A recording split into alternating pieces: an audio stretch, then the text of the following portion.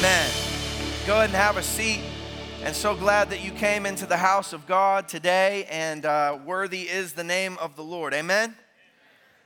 How you doing today? Everybody okay? Tired a little bit? Tired? Anybody? It was a little foggy driving into church. I'm thankful for the worship team pointing us through the fog today and on to Jesus Christ. But go ahead and open your Bibles to Ephesians chapter 5. Ephesians chapter 5. And we are continuing in this journey in our series 1, United in Christ. We have this week and next week left.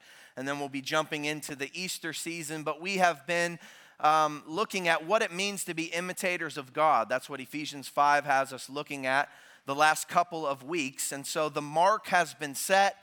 The standard's been set. And God's word calls us to be holy as God is holy. So we just proclaimed the perfection of God, the holiness of God. And yet Jesus called believers to be perfect as your heavenly Father is perfect. Therefore, be imitators of God on the earth. And so the last 2 weeks in Ephesians 5, we were looking at what it looks like to walk in love. Imitators of God walk in the sacrificial Jesus kind of love. And last week we saw what it means to not walk in love. And it looks like a whole bunch of sexual sin or sins that lead to sexual immorality, and we're supposed to put that off. Well, today, Paul's going to challenge us with another way that we should walk as imitators of God. We are called to walk as children of light in the world. Did you know that your salvation not only makes you an adopted, beloved child of God, it not only makes you an heir with Christ, it not only brings you from death to life, but the power of God's saving grace in your life brings you from the darkness into his marvelous light. In Christ, you are 100% different than you were before Christ. And so what Ephesians is telling us is to even dabble in the darkness of this world is you trying to hide a light in a dark room. Think about how foolish that would be. If you had a massive mag light and you were walking into a dark room, it's pretty hard to cover up a light, right? It's kind of foolish. You're trying to cover it. It's hard to cover up light in a dark room. You can certainly dim it. You could certainly try to cover it up. And yet that's just making you a dim Christian or a lukewarm Christian. And in Revelation chapter 3, it says that Jesus will spit lukewarm Christians out of his mouth. It makes him gag. You weren't saved so that you could be dim and so that you could cover up your light. You were saved so that you could shine bright, so that you could shine bold, so that you could light up the world. And so that's what Paul aims to tell us today as we continue in the book of Ephesians. So we've been focusing a lot on an inward growth as believers. Today's going to get a little bit outward focused. So that's encouraging. That should encourage you because all of this growth that happens inside of you is so that you can be a light in the world. So here's the big idea on the screen. Living Sent displays the light of Christ and will expose and awaken the darkness. Living Sent displays the light of Christ and will expose and awaken the darkness. Now, I want you to get your eyes on a copy of God's Word. Ephesians chapter 5 will be in verses 7 through 14 today. And let's honor God's Word and allow it to speak to us. Now, hear the word of the Lord. Verse 7. Therefore, do not become partners with them, for at one time you were darkness, but now you are light in the Lord. Walk as children of light, for the fruit of light is found in all that is good and right and true, and try to discern what is pleasing to the Lord. Take no part in the unfruitful works of darkness, but instead expose them. For it is shameful even to speak of the things that they do in secret, but when anything is exposed by the light, it becomes visible. For anything that becomes visible is light. Therefore it says, awake, O sleeper, and arise from the dead, and Christ will shine on you. So this is God's great word for us today. And before we dive into it, before we dig into it, you understand that light and darkness is one of the most familiar metaphors in the Bible that describe the unregenerate world versus those who have been made alive in Christ Jesus. And so Pastor Mitch this week gave me a bunch of passages of Scripture that show the difference between light and darkness, or the metaphor of light and darkness in the world. And I want to read some of them to you as we dive into our text for today. I want you to see the theological viewpoint of light and darkness that's all throughout Scripture. So Psalm 119, 105 says, "Your word is a lamp to my feet, and it's a light to my path." So the Bible, the Word of God that we just read to one another, it reveals the way that we should walk in the world. It's like a light on a dark path. And so just as a light lights up the way that you should go, the Word of God lights up the way that we as believers should go. In Isaiah chapter 5, verse 20, the prophet said this, "Woe to those who call evil good and good evil, who put darkness for light and light for darkness." So the word darkness in Isaiah 5 is speaking of what is evil in the world, and light is speaking of what is good. And Isaiah was speaking into a time when the culture was trying to trade what is good for what is evil. That's very similar to our day and age, right? We're calling what is good evil and what is evil good. But in Isaiah 9, he addresses the issue. We looked at this at Advent, but it said, "The people who walked in darkness have seen a great light. Those who dwelt in a land of deep darkness, on them has light shone." So the word darkness in the Bible shows us a state of utter doom and hopelessness, and yet a light was going to shine into the doom. And that light is Jesus Christ. He would be a wonderful counselor, a mighty God, an everlasting Father, a Prince of Peace. And in the Gospel of John, John 8:12, we see the fulfillment of it. Jesus spoke to them saying, "I am the light of the world. Whoever follows me will not walk in darkness, but will have the light of life." So it echoes what Isaiah chapter 9 was prophesying, that Jesus is the hope of salvation. He is the light of the world who has come to save people from their darkness. Now, I heard your elder chairman, Justin Butler, last week on Sunday night. He was speaking at core class on man and sin, and I heard him say that almost everything in the Bible can be traced back to the creation account in Genesis chapter 1. I think that's great. And so just as God spoke into the darkness, "Let there be light," God made something out of nothing, right? In your darkness, the light of Christ has shone. And God has said, "Let there be light." And you went from darkness to light. God has made something out of nothing. He's made you a child of God when you were an enemy of God at heart. And Colossians 1:13 says, "He has delivered us from the domain of darkness and transferred us to the kingdom of his beloved Son." And so Satan's kingdom is darkness. God's kingdom is light. And one more, 1 John 1:5-7 on the screen says this, "This is the message we have heard from him and proclaimed to you, that God is light and in him is no darkness at all. If we say we have fellowship with him while we walk in darkness, we lie and do not practice the truth.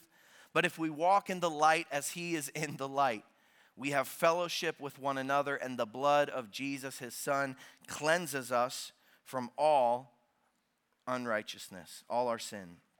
So God's not only light, but our worthy walk on the earth is described as light. And God is perfect and holy and good, and those who are born of him walk in the light as he is in the light, and they do not sin. So hopefully you see in Scripture today a clear distinction between the two kinds of people in the world. Notice that I said two kinds of people here today. There are people who are dead in darkness, and that's where the majority of the world finds themselves. The way is wide that leads to destruction. So there's people who are dead in darkness, and there are people who are alive in light. And that way is narrow, and it leads to life. But in the already but not yet, that's where we're living. We are becoming what we already are. That's what the book of Ephesians is helping us see. We need the teaching of Ephesians chapter 5, because sometimes our light doesn't look so much like light. You've experienced that? That's the spirit of the world trying to take over from the spirit that is within you from God. And sometimes your light is not as bright as it should be. And that either reveals one of two things: that we're trying to hold on to the darkness, which is the old way of living, the way that we're called to put off, or we're not light at all, and we need the light of Christ to save us. And what I'm going to show you today in God's word, or Ephesians chapter 5, is that if you'll live boldly as the light that you have been made in Christ, three things can happen in your sanctification and in your walk with God. Okay, so the first point is this morning. You will display the fruit of light as you walk as light in the world. Display the fruit of light as you walk as light in the world. Look at Ephesians chapter 5, verse 7. It starts out, "Therefore, do not become partners with them, for at one time you were darkness, but now you are light." So again, when you see the word therefore, you got to understand what it's there for. And it says, therefore, do not become partners with them. Who are we not to become partners with? Everything that came before verse 7. And Paul gave us a running list, right? We're not to become partners with the sexually immoral, with the impure, with the covetous, with the filthy and foolish talkers, with the crude jokers. And all of these things can be summed up as idolaters and sons of disobedience, among whom we all once lived in the passions of our flesh, right? But now that we've been changed, we don't live that way, but we also don't become partners with these kinds of people. It's a great case that if you are truly in Christ, you're going to need to find some new friends. And that can be really hard. Being a Christian in a dark world is a hard thing. I was talking to a college student this past week who's living for the Lord on a big campus, and he's telling me it's hard to find Christian friends. It's hard to find people who want to shine bright for Jesus, and sometimes you feel alone in that. And that's how it will feel as you walk out your salvation here on the earth. That's why we need one another. That's why we need the body of Christ, because our best friends are probably not going to be found in the dark and dying world. Proverbs 18:24 says this, "A man of many friends may come to ruin, but there is a friend who sticks closer than a brother." You don't need a lot of friends. Popularity in the world will get you nothing. In fact, it might make your life come to ruin. But a few friends who love the Lord, who love the Word of God, who can hold you accountable, this can bring about sanctification and truth in your life. So not only are you not supposed to become partners with these kinds of people, but Paul is giving us another gospel reminder. Look at verse 8. This may not be like a Hall of Fame Bible verse, but it should be. It's an awesome verse. Look at it. "For at one time you were darkness, but now you are light in the Lord." What a great gospel reminder that you were darkness, now you are light in the Lord. Notice it doesn't say that you were just in darkness and now you're in the light. You were darkness. It speaks to your broken, doomed nature. You were evil. You were a son of Satan, a daughter of Satan. And yet God transferred you to the kingdom of light. He made you his light. You have the ability to shine bright in a dark world. You have the ability to look different than the rest of the world. You have the ability to shine into the darkness. You have the answer of hope in a dark world. And so verse 8 says it's because you are in the Lord. It's in Christ, the most important position you could ever find yourself in. If you're not in Christ, in the Lord here this morning, you should be saying, how can I get in Christ? And the gospel beckons you to believe on the Lord Jesus Christ and to repent of your sins and to believe and follow God. This is the only way that you become transferred and you become light in darkness. But if we're not to be partners with darkness because we were once darkness and now we are light, what are we called to do? Look at verse 9. It says, walk as children of the light at the end of verse 8. And then you got this parentheses, for the fruit of light is found in all that is good and right and true. Verse 10, and try to discern what is pleasing to the Lord. So the first thing that I thought of when I saw walk as children of light, I thought about kids with flashlights. Think about that, kids with flashlights. That's how you are to be as a follower of God. Like a fun, innocent, dependent kid that's just been given a mag light. Just think about it. I've never had to coach my children to turn on a flashlight in a dark room, right? I've had to tell them to shut it off after they've shined it long past bedtime a few times. I've had to go in, I've had to confiscate the flashlights. But man, that's how we're called to be as believers of Jesus. Shining that mag light everywhere we go with boldness, unashamedly, so much so that some people might have to tell us to chill out with the flashlight. Hey, you're shining too bright. Hey, you're shining all over my mess. Hey, would you quit lighting up this room with the name of Jesus? That's how we are called to be as we walk as children of light. And so the passage helps us understand how we're to do that. Look at it, that phrase, walk as children of light, and then skip over the parentheses to verse 10, and try to discern what is pleasing to the Lord. So in the Greek, the translation doesn't need the try to. It's saying if you're going to walk as children of the light, you're going to need to discern what is pleasing to the Lord. And all of this is very helpful. How do we know what is pleasing to the Lord? Jump back to verse 9. It's the fruit of light that is found in all that is good and right and true. So God's word's being very helpful to us, very clear to us. You just gotta sit in it for a moment. Fruit and light are massive metaphors in the Bible. We've seen light already, but fruit you've heard of. But have you seen them together? The fruit of light. Does light grow fruit? Does fruit grow on light? No, fruit grows on what? Trees, right? Fruit grows on trees, but a tree won't grow fruit if it doesn't have what? Light. And so as the light shines on the tree, it begins to bear fruit.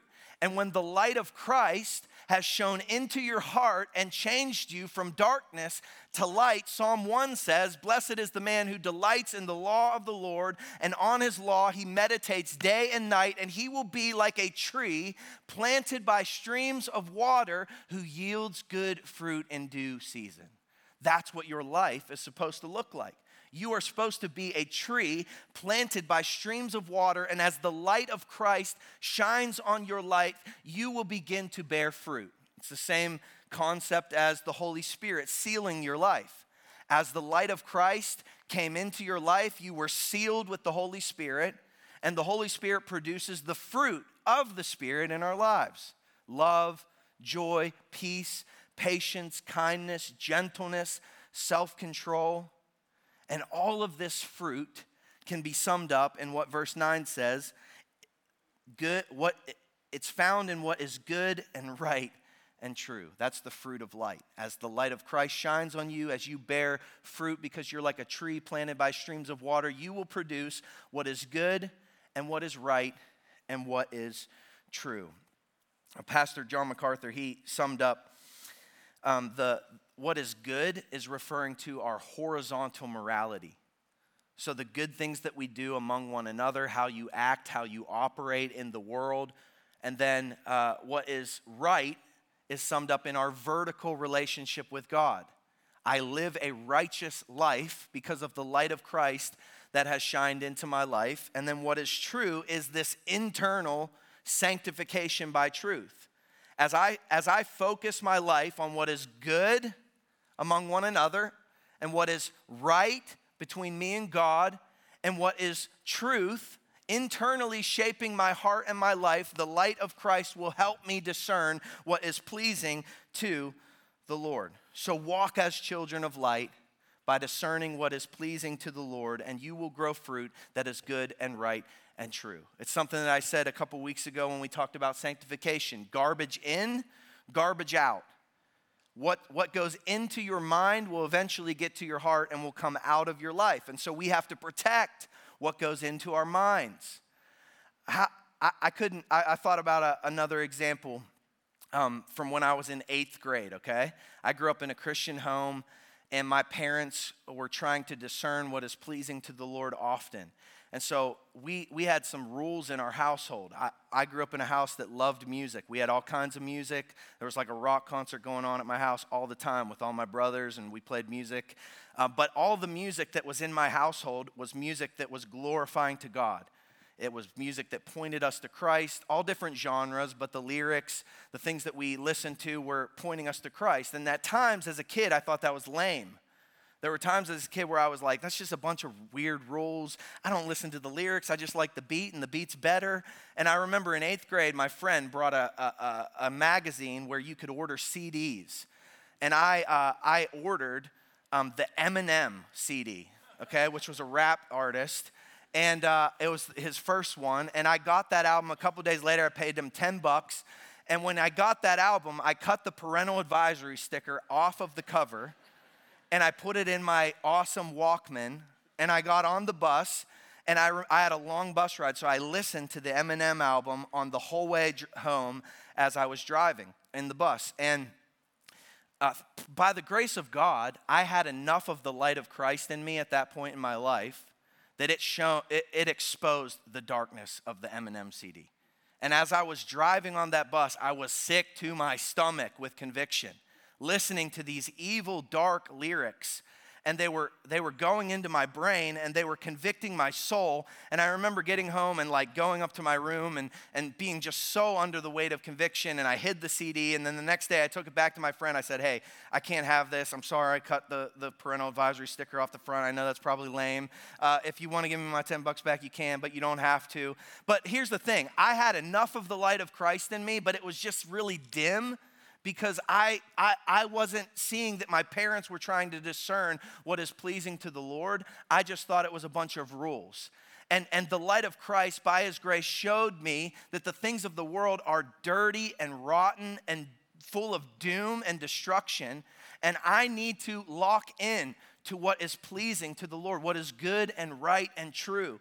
And that began to shape me going into my high school years, as one who wanted to walk as a child of light, not just by word, but by actions and by all that I said and did. It only comes from the grace of God. But let me just move to point number 2, which talks about exposing the evil in the world. That's what the light of Christ did for me that day. Number 2, expose the evil of darkness as you shine as light in the world. Expose the evil of darkness as you shine as light in the world. Look at verse 11. Take no part in the unfruitful works of darkness, but instead expose them. So if light produces fruit, if light produces good fruit, then darkness produces unfruitful works, or it doesn't have fruit, or not good fruit anyways. It's not good, right, and true. Take no part in unfruitful works of darkness, but instead expose them. I love that. For it is shameful even to speak of the things that they do in secret, but when anything is exposed by the light, it becomes visible. So I was thinking about why this is such a powerful passage to these believers in Ephesus, and it's because you remember when we were in the book of Acts maybe, but let me remind you, the culture in Ephesus was steeped in the occult and in sorcery and in exorcisms and in casting out demons and witchcraft. And so even when Jesus was on the scene, or Paul was on the scene, the name of Jesus was being spoken, and the exorcists were like wowed by the fact that Paul's headband was healing people, and they're trying to steal the headband. And you remember they went to that one group of guys, and they tried to cast out the demon in the name of Jesus, and the demon said, I know Jesus and I know Paul, but who are you? And they went running for the hills, because the name of Jesus is so much more powerful than the darkness of the occult. But also in Ephesus was at the center was the temple of Diana, or the temple of Artemis, which is the Greek name, and this was the goddess of the hunt. And so women were sacrificing locks of hair on her altar, which is evil, and it's having another god besides Yahweh. And from that spilled over all kinds of sexual immorality into the city. And then the temple of Artemis was also the bank of Ephesus, and so the money and the trade and how you made money was all connected to this temple. And so surrounding the city center of Ephesus were dark arts and sorcery, worship to a false god, sexual immorality, and money. Money, sex, and power. Sounds like a recipe for disaster in a city. And yet while Paul instructs them to take no part in the darkness and to not even speak about it, he does tell them to expose it. Now, there's something you have to understand about if you're going to expose the evil of the world. In order to expose something in the darkness, you have to be among it. You have to be able to notice it. You have to be unafraid to shine light on it. And you certainly have to live differently than it. Makes me think of another example of my kids, okay? My kids love to sleep with the hallway light on when we put them to bed because they like the light to come into their room. And so my son Zion, when we put him to bed for the last couple years, if the door's not cracked just right, he lets us know. And at 4 a.m., if he wakes up and the house is dark because we shut the light off when I go to bed, he lets us know. And here's how he lets us know. From my bed at 4 a.m., I hear, "Too dark! Too dark!" And I open my eyes and I roll out of bed, or my wife does, and we go and we turn on the hallway light. "Go back to bed, son." But that's how I want to be as a Christian in the world. I want to be like that. It's too dark, so let me shine some light on the situation. Hey, it's too dark. Watch me get up and walk out of the movie. Hey, it's too dark. Let me add the hope of Jesus to this conversation. It's too dark. Let me shine the light of Christ into this situation. Take no part in unfruitful works of darkness, but instead expose them. That's the kind of believers we're called to be. We see evil and we're like, it's too dark. Expose the darkness of this world. Don't take part in it. So as I said before that illustration, in order to expose it, you got to be among it. You got to be able to notice it. You got to be willing to shine some light onto it, and you have to live differently than it. And so the problem in Christianity today, or that the church has struggled with over the years, is I think there's two things. Christians in history past have either tried to accommodate the culture. If you try to accommodate the culture, your light will look more like darkness. Your light will be massively dimmed. If you try to accommodate the culture like, oh, the culture's shifting and changing, and so we can allow for these things and invite it into the church, you won't be shining light. You won't be exposing darkness at all. Rather, you'll be accepting it. But the opposite's also true. You don't accommodate the culture, but you also don't try to escape the culture. And some of us grew up in that kind of setting where we were Christians, we're going to escape the culture, we want nothing to do with the world around us, and so we're just going to take ourselves out of it altogether and avoid it. And that doesn't allow you to shine light. You're no better than a fish out of water if you're a Christian trying to escape the culture. It's like a light under a bushel. No, you're supposed to yell, right? So we're not saved to accommodate the culture. We're not saved to escape the culture, but you have been made light so that you could be restoration in the culture. You have been saved so that you could be an agent of reconciliation and restoration to the world that is around us. You can expose the wickedness of man. You can expose man's need for God because you are light. And I want you to just think about Jesus and the incarnation. Jesus left his high and holy throne in perfect heaven to come to our world. He left perfection to come to our ghetto. And he didn't escape the culture. He certainly didn't accommodate the culture, but he brought a ministry of reconciliation to the world because he was the light of the world. And he was salt and light to the dead and the dark. And he was around the brokenhearted. And he was a friend of sinners. And he was a defender of the weak. And he was humble and lowly and a servant. And yet he was so bright that centurions and demons and lepers and kings bowed and trembled in his presence. The light of Jesus caused blind men to see, demons to flee, deaf to hear, lame men to walk, and the light of Jesus put death in its grave forever so that we could be his light bearers on the earth. And so believers, we're not saved to accommodate or to escape the culture. We are saved to be a light of reconciliation in a dark and dying world. We are his workmanship, created in Christ to do good works. And our good works will glorify our God in heaven and even cause some to come along with us. We'll look at it in just a moment. So one more thing from verse 13 along this exposing point. Look at verse 13. It says, but when anything is exposed by the light, it becomes visible. The world's only hope of even recognizing its darkness is the light that you have been fashioned and formed in. The lost people at your job or at your school, they don't know better than to lie. They don't know better than to cheat or to cuss or to talk down about their spouse or to get pumped about the weekend where they're going to get trashed or the party that they're going to go to. You can shed light on the darkness without shoving it down their throat. That's exactly what Jesus did. And it looks like standing up for what's right in the world. It looks like having integrity when it comes to decisions.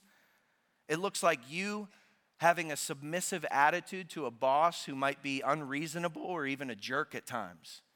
And maybe you are the boss. And so it looks like you having a sacrificial Jesus kind of love in the way that you lead your organization.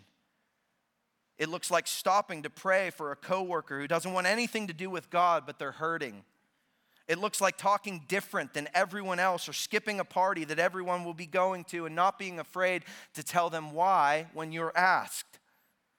And your good and right and true actions or works will help expose the darkness and make it visible to the unrepentant. May they see your light shine in the world. And I want you to see what Jesus said of you. Look in Matthew chapter 5 on the screen. It says, Jesus said this of you, the church. You are the light of the world. And you say, I thought Jesus was the light of the world. Yeah, he made you the same light. You are the light of the world. A city on a hill cannot be hidden. That's the church. Nor do people light a lamp and put it under a basket. That's foolish. But on a stand, and it gives light to the whole entire house. And in the same way, let your light shine before others so that they may see your good works and give glory to your Father who is in heaven. This is how it works.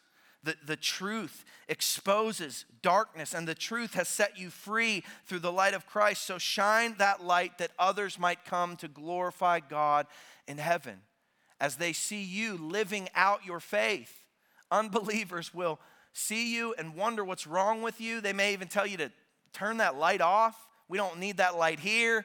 But eventually, they may come around because you've been loving, because you've been sacrificial, because you've been kind. And when they're hurting the most, they'll know who to come to when they need an answer, when they need encouraged, when they need exhorted, when they need pointed to the light of Jesus. That leads to the third point this morning. It's this: awaken the power of Christ as you live sent as the light in the world. We're displaying the fruit of light. We're exposing the evil of darkness. And now we awaken the power of Christ as we live sent as light in the world. Not only does light expose darkness, but it can completely change it. Light not only makes what is in the dark visible, but it can obliterate the dark. So when the light of Christ shines on the sinner, revealing the darkness of sin and the need for Christ, repentance and belief in the Lord Jesus Christ is made possible through the Spirit. If you look in verse 14, it goes on, for anything that becomes visible is light. So 13, you're exposing the darkness with the light, and anything that's exposed by the light becomes visible, and then anything that becomes visible is light. That should radically impact the way that you evangelize the world. Often we're like, I don't have the gift of evangelism. I'm not great at sharing my faith. I don't really know exactly what I would do. But man, it just looks like building relationships with the people that God has put around you. And then it looks like living differently than they do. And it looks like talking about Jesus in simple ways. What has Jesus done for you? What has Jesus done in your life? When you were in the situation that the person is sharing with you or griping about with you, how did Jesus impact your reaction to that situation? Practice your faith in front of others. Pray. Pray with people. Quote scripture. Move conversations to spiritual matters. And all of this light will make it possible. As the light shines on the darkness, eventually the darkness will become exposed, and when it becomes exposed, the need to repent and believe is made possible for the sinner. You might be that person. And so there's people that you're longing to see come to know the Lord. Keep shining bright. Keep praying for their salvation. Don't give up shining the light on them, and you never know. Leave it up to the Spirit to turn on the visibility so that they might repent and respond and turn to Christ. The Spirit opens the darkness of the heart, so we keep shining our light because the harvest is plentiful and the laborers are few. So don't give up. Shine your light in the world. And check out the awesome hymn or poem that Paul puts in this letter, probably for the early church. Therefore it says, awake, O sleeper, and arise from the dead, and Christ will shine on you. That's awesome. I need that on the ceiling right when I wake up every single morning. I need to put that on the dash in my car. Awake, O sleeper, and arise from the dead, and Christ will shine on you. It serves two purposes here this morning. It serves as a gospel reminder to us. Come on, Christian. Awake, O sleeper. Get up out of your grave. Come out of your depression. Come out of your hiding. Fear not. God has been good to you. God is with you. Once you were dead, now you're alive. So as you abide in Christ, the light of Christ will shine on you and good fruit will come. So don't give up. Don't grow weary in doing good. In due season, you will reap if you don't give up. Awake, O sleeper, arise from the dead, and Christ will shine on you. Every day, the believer's mindset is locked there. But it also serves as a reminder of our mission as believers. It's a live-sent reminder. This is our declaration as believers to a dark and dying world. It's too dark. Awake, O sleeper, arise from the dead, and Christ will shine on you. And as we walk as light, the darkness is exposed, and Christ can bring the lost from death to life. Everything that Ephesians chapter 5 is proclaiming, everything I'm saying to you is deeply rooted in the DNA of the kind of church that we want to be here in Michiana. We want to be a missional church. We want to go vertical with the Lord, but everything that goes up must lead out. And so as we gather here and we get fueled up here, we have to live sent into the community, into our neighborhoods, into our world. And so even in the naming of Gospel City Church, it was anchored a lot in Matthew chapter 5. We are a city within a city. That means we are a city of light in a city of darkness that's all around us. The world is stuck in darkness and doom, but we are a city of light. We are a people joined together, and we are like a beacon on a hill that cannot be hidden. But we don't stay here in this little Christian bubble in our light, right? We're a city sent to the city. And so we leave this place, we scatter every week back into the dark world with the light of Christ that is burning inside of us, and we live out our faith, and we speak about our faith, and we point others to Jesus, and we tell others about Jesus. We're a city sent to the city, and then we're a city longing for a better city. Man, the city of heaven has zero darkness in it, praise God. And to be there will be the greatest gain of your life. To live is Christ, to die is gain. For me to live is to shine the light of Christ in the darkness of this world. For me to die is to be in the light of eternity forevermore. Both are great options. Both are great things because you know what's coming. And so you don't have to fear death. You don't have to fear evangelism. You don't have to fear being made fun of for sharing your faith. As you speak your faith into the darkness of this world, the light of Christ can bring the dead to life. And so live sent. Awake, O sleeper, arise from the dead. But I don't know if you've noticed, and this is where we'll close this morning. We had a members meeting a couple weeks ago. And I said that we clarified our mission statement at Gospel City Church. I don't know if you saw it in the Gazette. But when we planted this church, we inherited a mission statement that was like, glorify God in the spirit of the Great Commission, in the spirit of the Great Commandment, something like that. It was kind of wordy and hard to say. And most churches' mission statements are an iteration of what Jesus called us to do. But that was harder to say, harder to memorize. And so we simplified it over the years by saying we're on mission to glorify God and make disciples, which is a great kind of way of saying it, but I don't think everybody always knows exactly what it means to like glorify God. It means to worship, to love God, to give to God, the weightiness of God, the majesty of God. But as we were thinking and praying, and as I was looking in Scripture, we clarified our mission statement. Here it is on the screen. At Gospel City, we are on mission to love God, to love people, and to make disciples of all nations. Will you say it with me? At Gospel City, we are on mission to, say it loud, love God, love people, and make disciples of all nations. And if you know your Bible, in the book of Mark and in the Gospels, Jesus was asked, what's the greatest law? What's the greatest thing that we can do in following God? And Jesus said, love the Lord your God with all your heart, soul, mind, and strength. Love your neighbor as you love yourself. And the scribe, he repeats it back to the Lord. And God says, if you do these things, you won't be far from the kingdom of God. And as I was praying about my own life, and as I was praying about my friend's life at Gospel City Church, I was like, I don't want us to be far from the kingdom of God.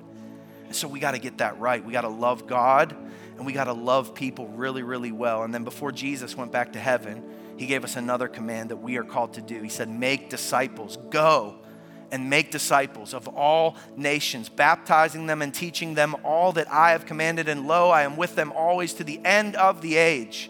God's not going to leave you. God's not going to forsake you. And so he's put you on a mission if you've been saved. Doesn't matter if you're a realtor or a plumber or a salesman or a pastor. You are called to go and live sent and shine the light of Jesus in a dark and dying world. And you got what it takes. So love God, love people, make disciples of all nations. Loving God with our heart, soul, mind, and strength looks like a whole person caught up in the adoration of Jesus Christ. Is your life loving God today? If the light of Christ is growing the good fruit of light in your life, then we could say that you are anchored and abiding in Christ and you are loving him and worshiping with your whole heart. But then it should cause you to love people. It should cause you to love your annoying neighbor. It should cause you to want to go across the street and talk to them about Jesus. It should cause you to want to have a conversation with the person that you work with who's driving you a little crazy right now. How can you heap up coals of kindness on their head just by shining the light of Jesus? How can you love the broken and the hurting, the widow next door? How are you loving people like Jesus loved people? That is something that we have to do on this planet. It starts with one another. It starts in our household. It starts in our neighborhood, but our city and our world. And then every believer should have an eye for the nations. Get your eyes on the nations. There are places that have never heard the name of Jesus. Think about the doom and the darkness that they're stuck in. People are dying every day and going to hell because they've never heard of this person, Jesus Christ, that's changed your life. And yet we can sit and be so comfortable, and we can come to church and sing songs. We got to get busy on the mission of making disciples. And so do it where you're called. Open your hands to the Lord and say, here am I, send me. Maybe God would send you somewhere hard. Maybe God would send you somewhere uncomfortable.